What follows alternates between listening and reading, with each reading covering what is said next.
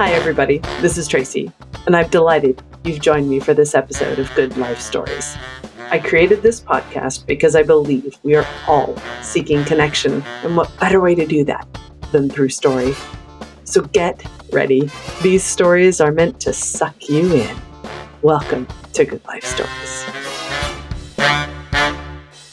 Hey everybody, this is Tracy with Good Life Stories. I can't wait for you to listen today to Angie Domenigoni.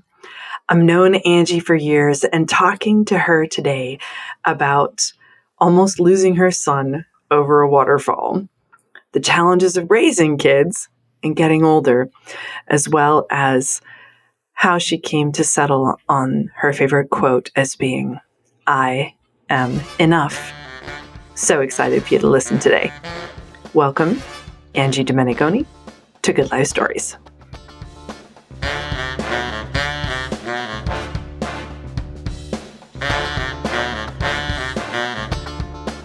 Hey everybody, this is Tracy. Welcome to today's episode of Good Life Stories.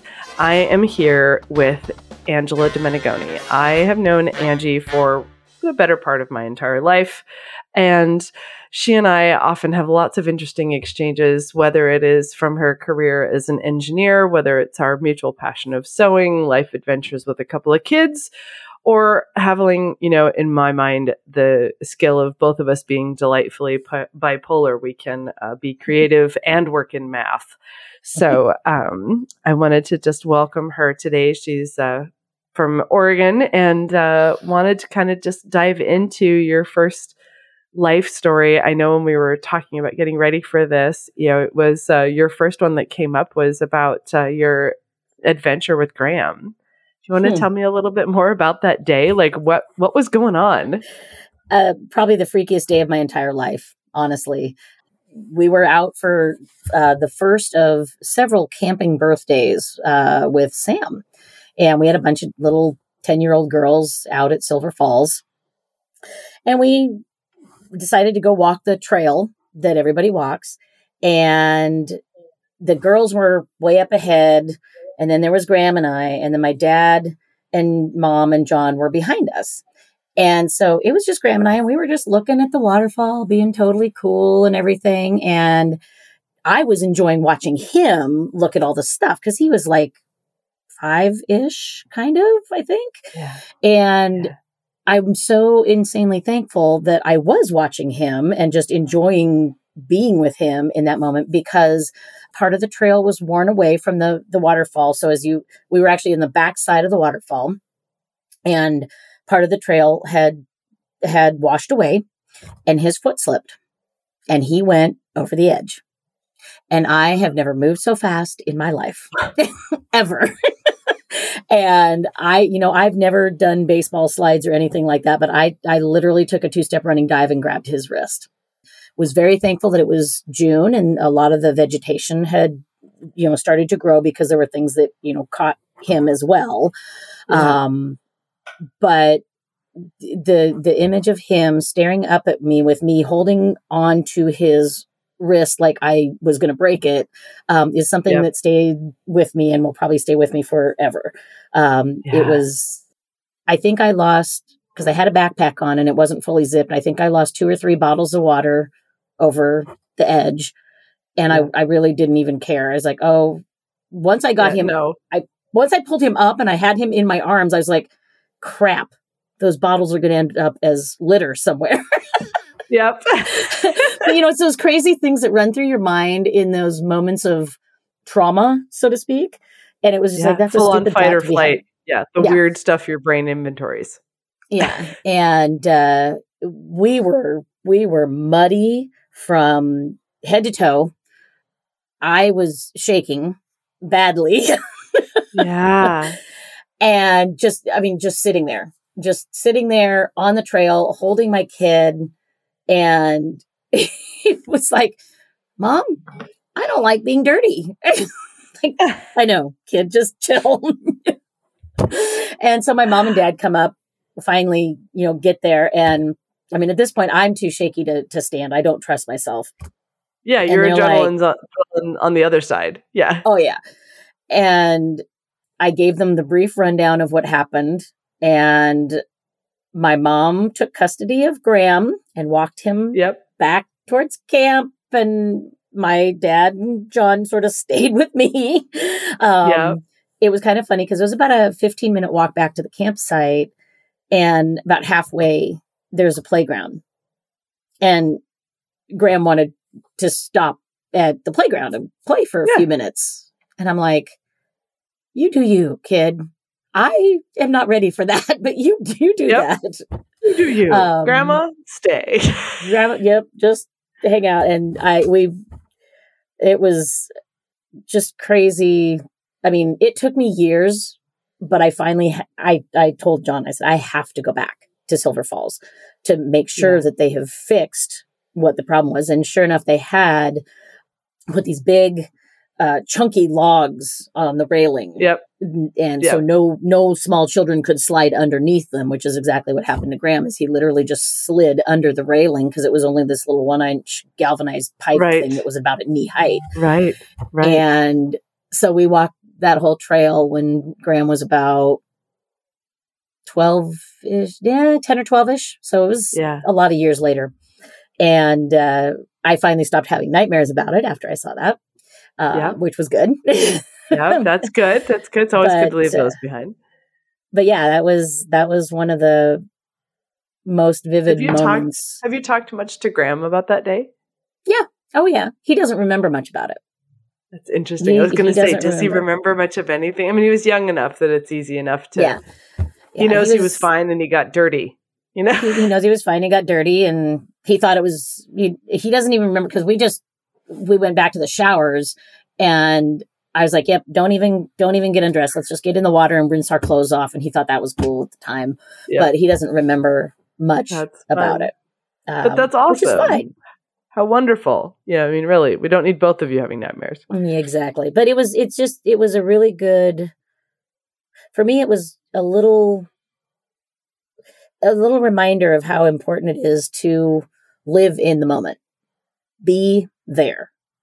Because if I hadn't been, he was going over. He was in the water. If you had been even the slightest bit distracted. You wouldn't have Graham. Yeah, which is, I know a lot of my friends go nuts because I don't always answer my phone right away. I don't always answer my text right away. It's like, it's usually because I'm busy with something else. And I am a linear thinker and I do one thing at a time. And I feel that it's important that whoever is with me in the moment deserves my full attention. And that's just something I do all over. So that's, I don't know if that's a good life story, but it was a good life lesson for me.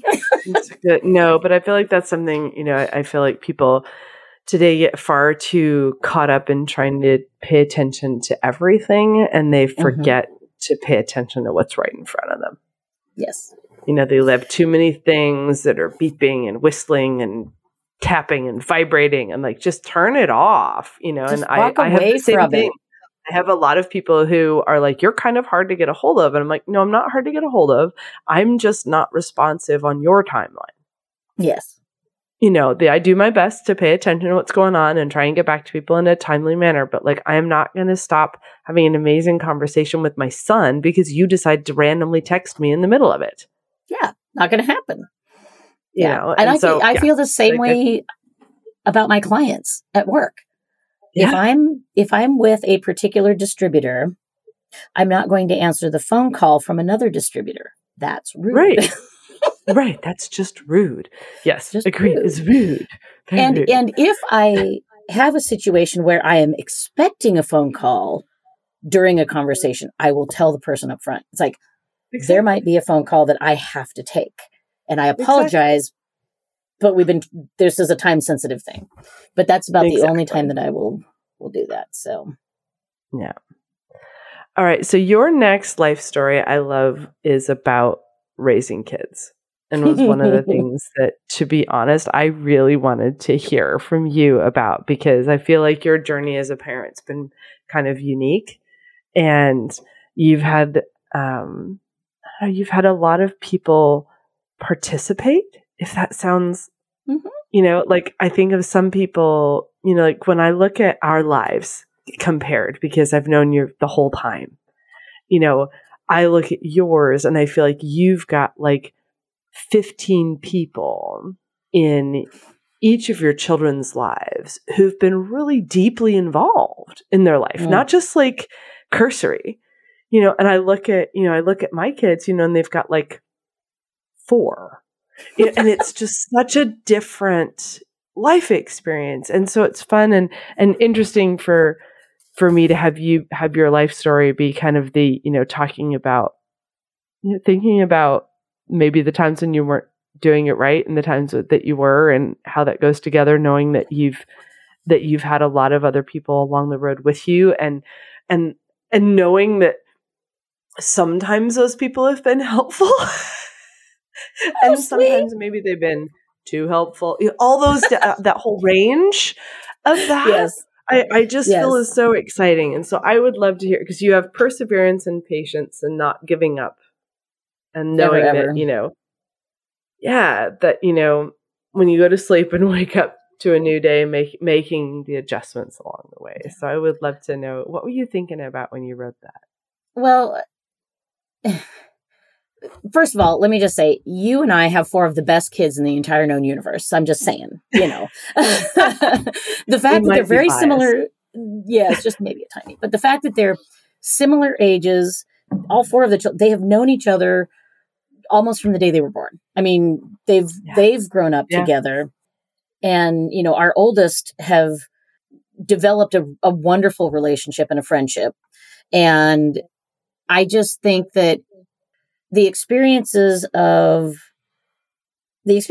I have gone through that have led me to include other people in my kid's life are a little bit of a sanity grab on my part, honestly, because there were times when I didn't have a partner and I needed something else, whether that was my parents or my sister or friends or whatever. When I think of all the times that we exchanged children, that was part of, I learned a lot about raising a boy from having Mitchell stay with us for a week at a time and going, okay, they think different. And that honestly really helped when Graham came through some of his stuff.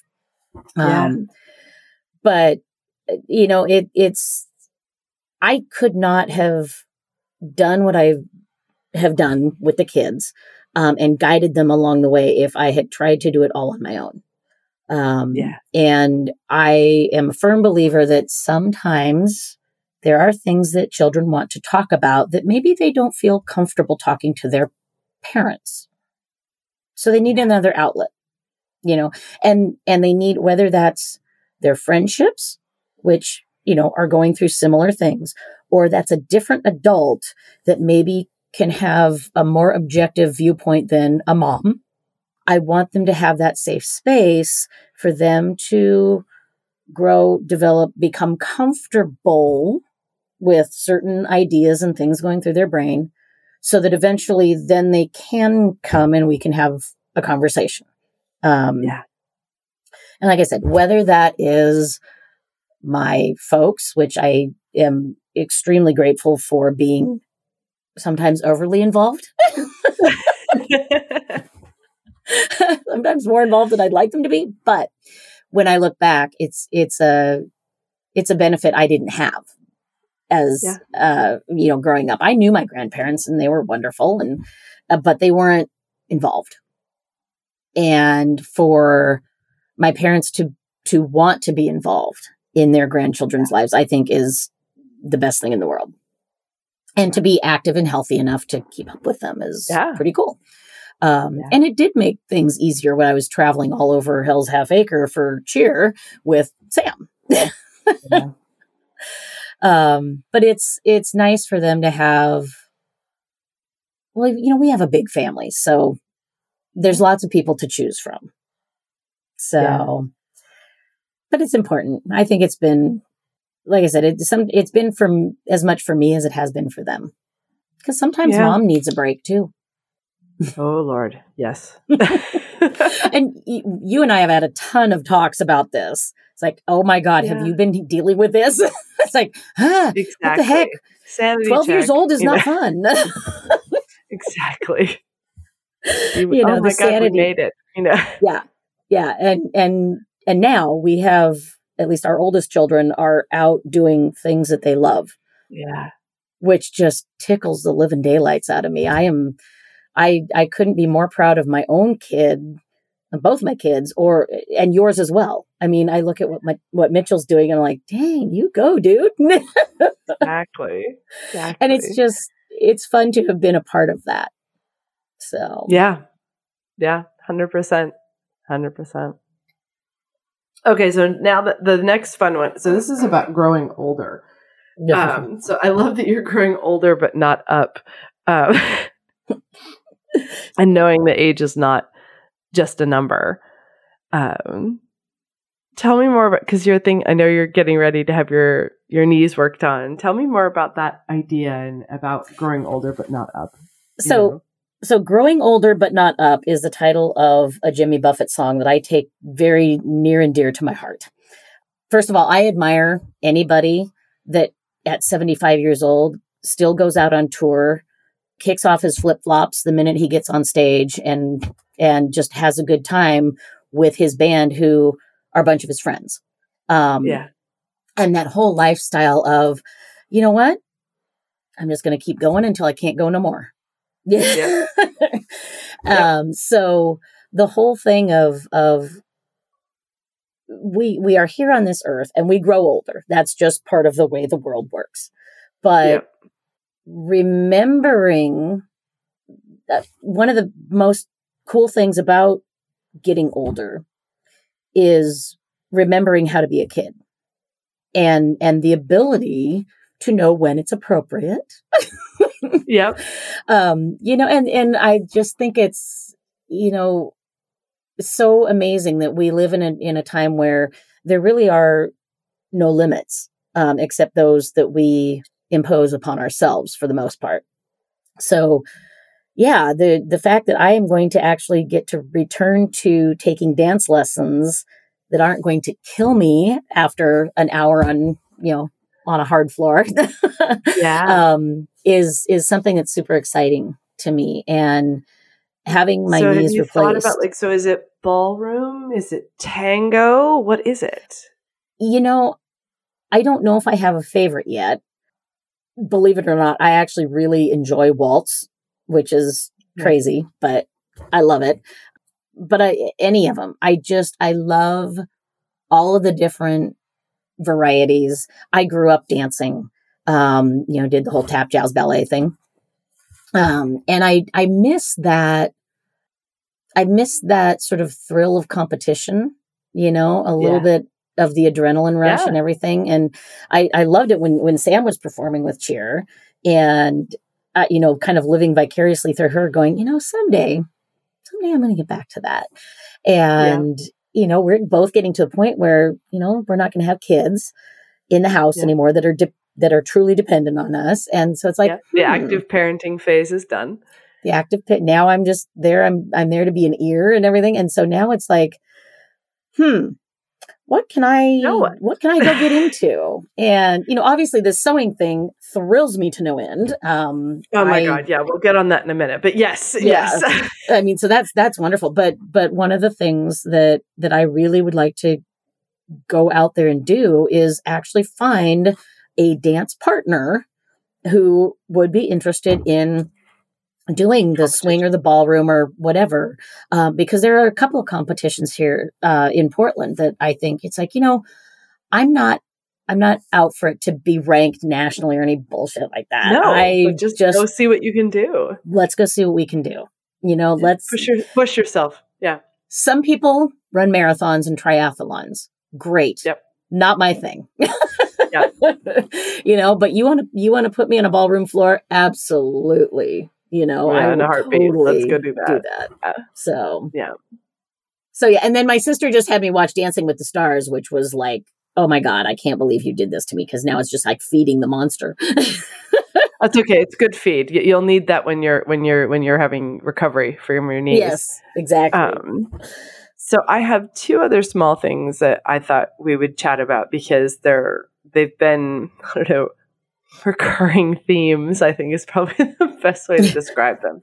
I would love to have a conversation with you because I think one of my fun stories about you that, I don't share, but I always kind of would love to share if I'm running into someone who has large breasts is you talking about being the first woman in the room as an engineer to make a joke about your tits so that everybody knew they were there. Will you talk a little bit more about, I don't know, some of it was like oh my God, like when did you do that for the first time? Like when was the first time you did that?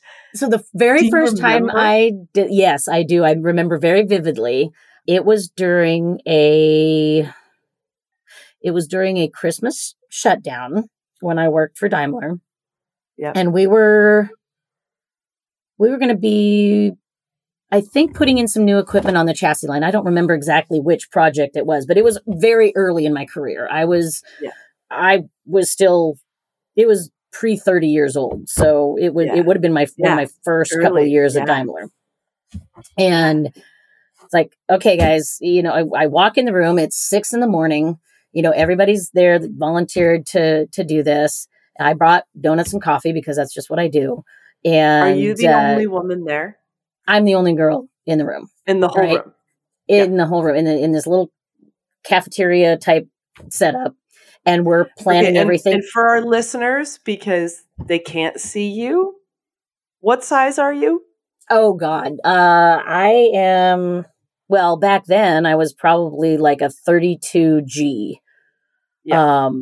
So there's a lot out front I am completely screwed up in my proportions. I have the tiniest little shoulders and this monstrous chest. And so finding blouses and stuff can be a real challenge. Most of the stuff I have to tailor in some way, or have custom made. If I want a button down blouse, it has to be custom made. Just because. Okay. So you were bringing in, so 30, for my listeners, 32 G. Think Dolly Parton.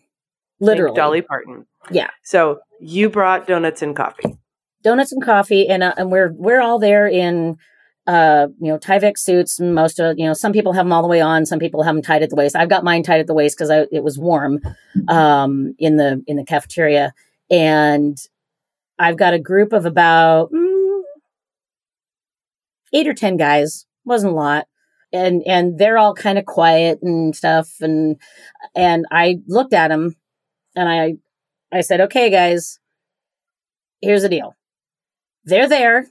They're going to get through everything. I will have lubes. I will have adhesives. I will have everything across the front of my Tyvek. Okay. They're there.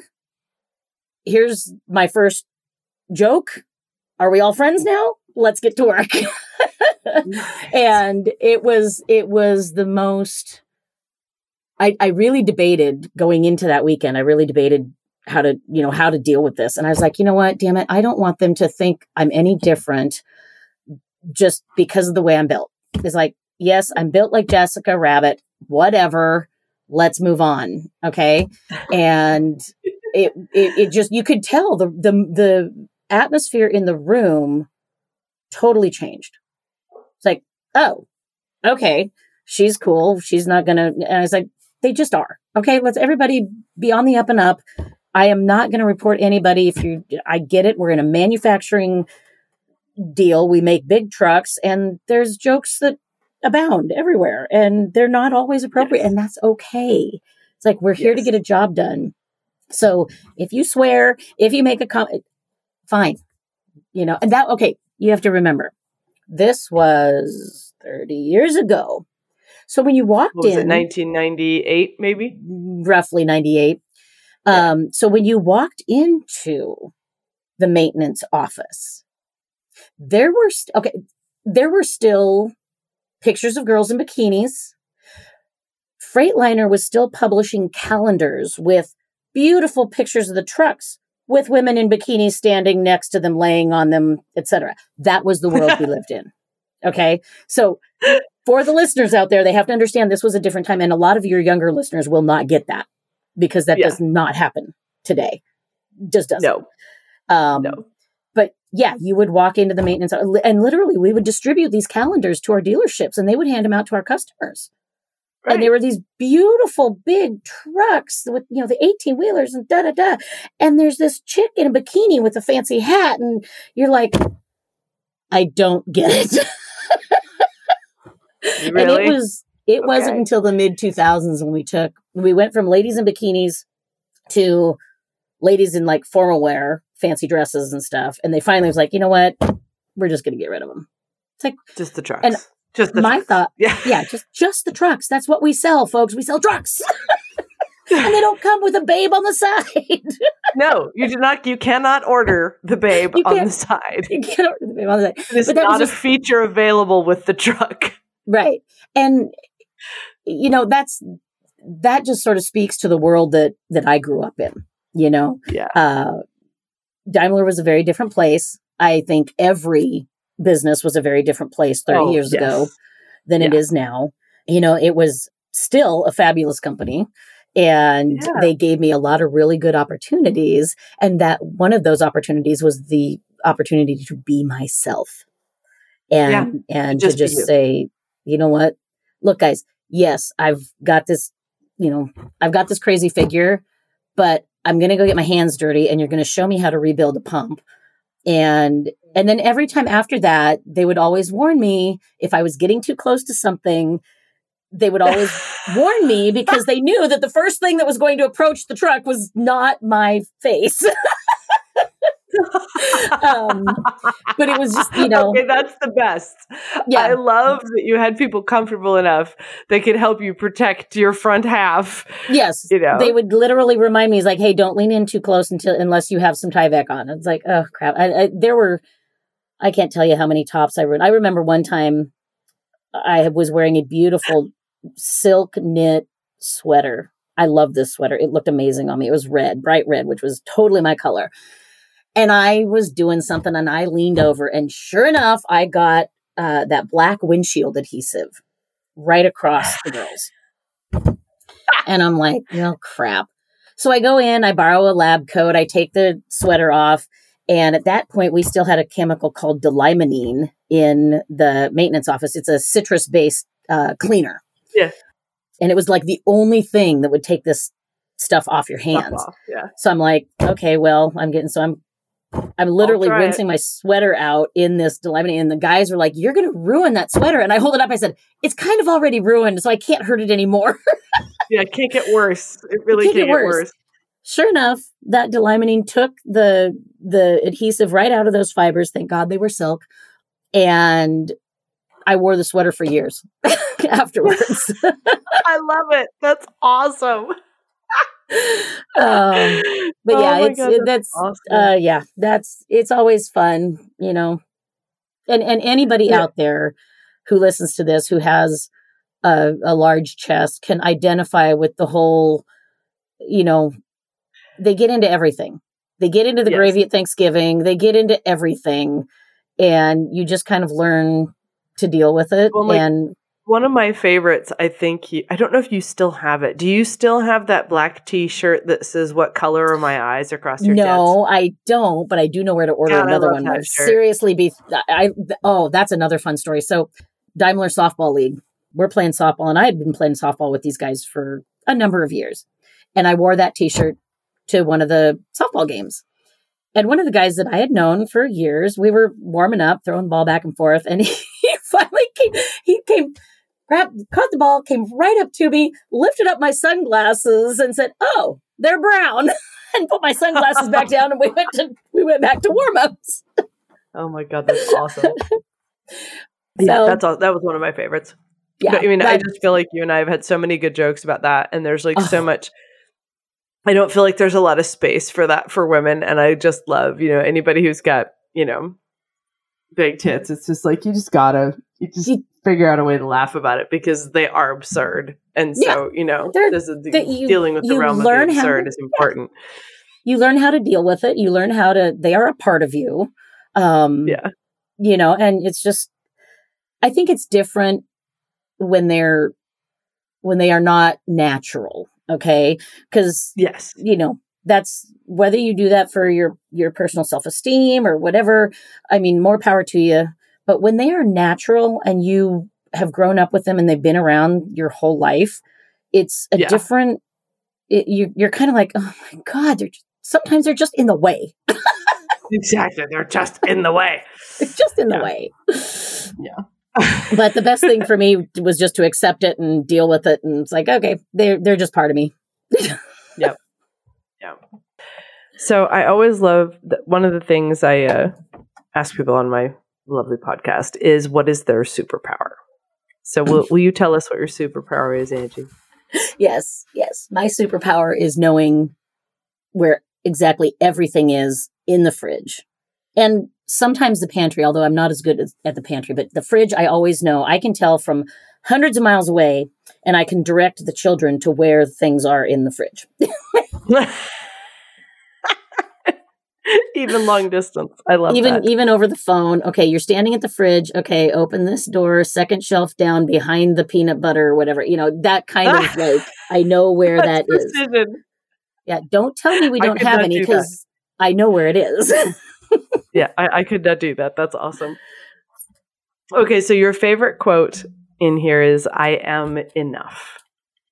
Yes. And I love to know why that one.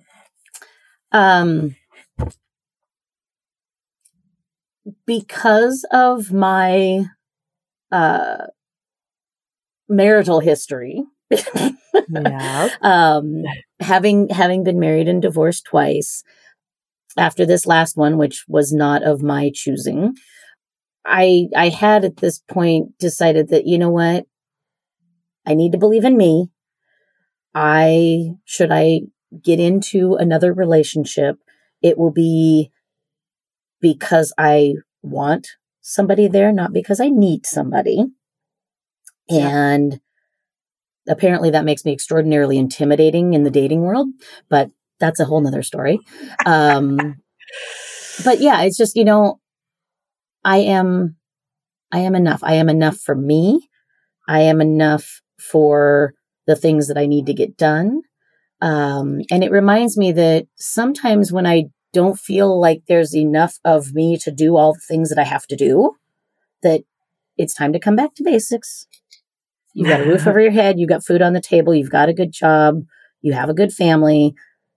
That's enough. Yeah. Yeah. There's an Abney Park song that I like that I cannot remember the name of off the top of my head, but it talks about people who don't think they have enough. Oh, it's called Play. Mm-hmm. It's Abney Park. It's called Play. And it talks about how, these different people don't ever think they have enough. They don't have the right job. They don't have enough money. They're not in the right social circles. They're never enough. And it's this reminder that sometimes it is enough. And sometimes you just have to remember to just play and forget all that other crap. So that's kind of what is your enough? And everybody has a different enough. And for me, when I can really come back to it and center on it, it's like, I am enough for me. I know who I am. I know what I want to do with my life. And I'm good with that. I'm at peace with that. That's awesome. I love that. And it's funny when you say that coming to the dating world with that makes you intimidating. I feel like intimidating is the wrong word because more people approach the dating world because they're trying to fill a hole. Mm-hmm. And you're showing up complete. And when you show up complete, you have to find someone else who feels that way as well. Yes. Because otherwise they look at you and think, well, I'm looking to fill a hole. Why aren't you? Exactly. Or they think that because I don't have a hole to fill, there won't be any room for them. Right. which is Right. totally misnomer. You're not trying to fill a hole. So what do you need? Yep. One of the best books that I ever read was by Whoopi Goldberg. And the name of the book was something to the effect of, "If they say you complete me, run." And I'm telling you, if you get a chance, Tracy, find a copy of that book, because it is exactly about being enough. It is, if you find somebody who has to have you in their life, that means they don't feel that they are a whole person all by themselves. And that is not a good way to come to a relationship. You need to come to a relationship being two solid, good people who then get to intertwine these wonderful, amazing things, and not have a dependency. Yeah. So, yeah. So when I asked you if you could shine a light on one thing that you wanted to get done in the next year, tell me about your plans for your house, because this was so fun. Okay, so I'm sure my first reaction was, wait, what? One? Hold on. Yes. There's so much to do. Only one thing for today. Oh, okay, just one. Well, let's see. No, I really would like to renovate my living room, and I've got the paint picked out, and want to take this amazingly pretty but very dark brick red wall and turn it into something much lighter, going from I want to take it through like 3 shades of green that will start with a darker green towards where the TV is and go out to an almost white on the other end. And I think I'm going to take that on myself and try to do it. And then every now and then I'm like, why don't you just hire somebody? Because I know if I try to do it, I'm not going to like the way it looks. And I really should hire a professional to at least do that wall. Yeah. But generally, the whole theme of the downstairs is going to turn into a sort of a tropical beach sort of vibe. I very much would like it to be sort of a reflection of what I know is sort of my happy place, which is at the coast. And I don't care which coast. Any coast. Any coast. Anything where there's an ocean. So I've actually looked into, since we talked the first time, I've actually looked into a couple of different ways of doing the island, where we talked about turning the island into a tropical fish tank. Oh my God. There are some beautiful wraps out there that fun. I could do it in. It's like, oh, that'd be super cool. That would be amazing. Wouldn't it be amazing? And that I think I could do, Yeah. But yeah, just lightening everything up. I'm going to change the flooring and go to like a weathered gray floor. Probably do the work on the cabinets and kind of get them to match a little bit. I think I'm going to leave the granite on the island because there's no reason to change it out. And it'll go with it. It kind of has that sort of beach sand look anyways. So it'll go with everything else. But yeah, I'm very excited about sort of transforming the whole thing. I mean, it is beautiful right now. The folks that lived here before I did just had a very different aesthetic. Very different aesthetic. They didn't have children, and it was a very formal feel to the house. Yeah. That's not how I live. Yeah. Yeah. So I'm looking forward to that. Yeah, that's going to be really neat to see. And my last thing is always, what would you, if you could shine a spotlight on one thing right now, what would you shine a spotlight on? That honestly right now is my son, Graham. Now that Sam has moved out, he has my undivided attention, which he probably doesn't feel real thrilled about, but but we went through some ups and downs over the last 6 years or so. And it is wonderful to see him evolved into now this person at 17 that we can have political discussions, we can have religious discussions, we can talk about worldly things as he's going through some of his governmental social studies type classwork. Mm-hmm. And, we had a lot of discussion about the recent elections and everything. Just sort of that balance of you're almost an adult So let's make sure you have what you need to make that next step. And, the trust factor with having a car and being the driver with your friends and, all the things, of course, then all the things that come with being my family, which is this Italian Polish craziness, and him taking an interest in bartending and infusing and making different things. And, home is the only outlet he has for that right now because he's 17. We've got a few years before he can go out in the world and do this. So that trust of being able to allow him to do this in the home has been fun for both of us, and has, I think, sort of helped him think about where he wants to go in life. Yeah. So I now I'm looking for different opportunities of how can I put some things in his path, or support something that he finds, that will help him as he goes into full adulthood.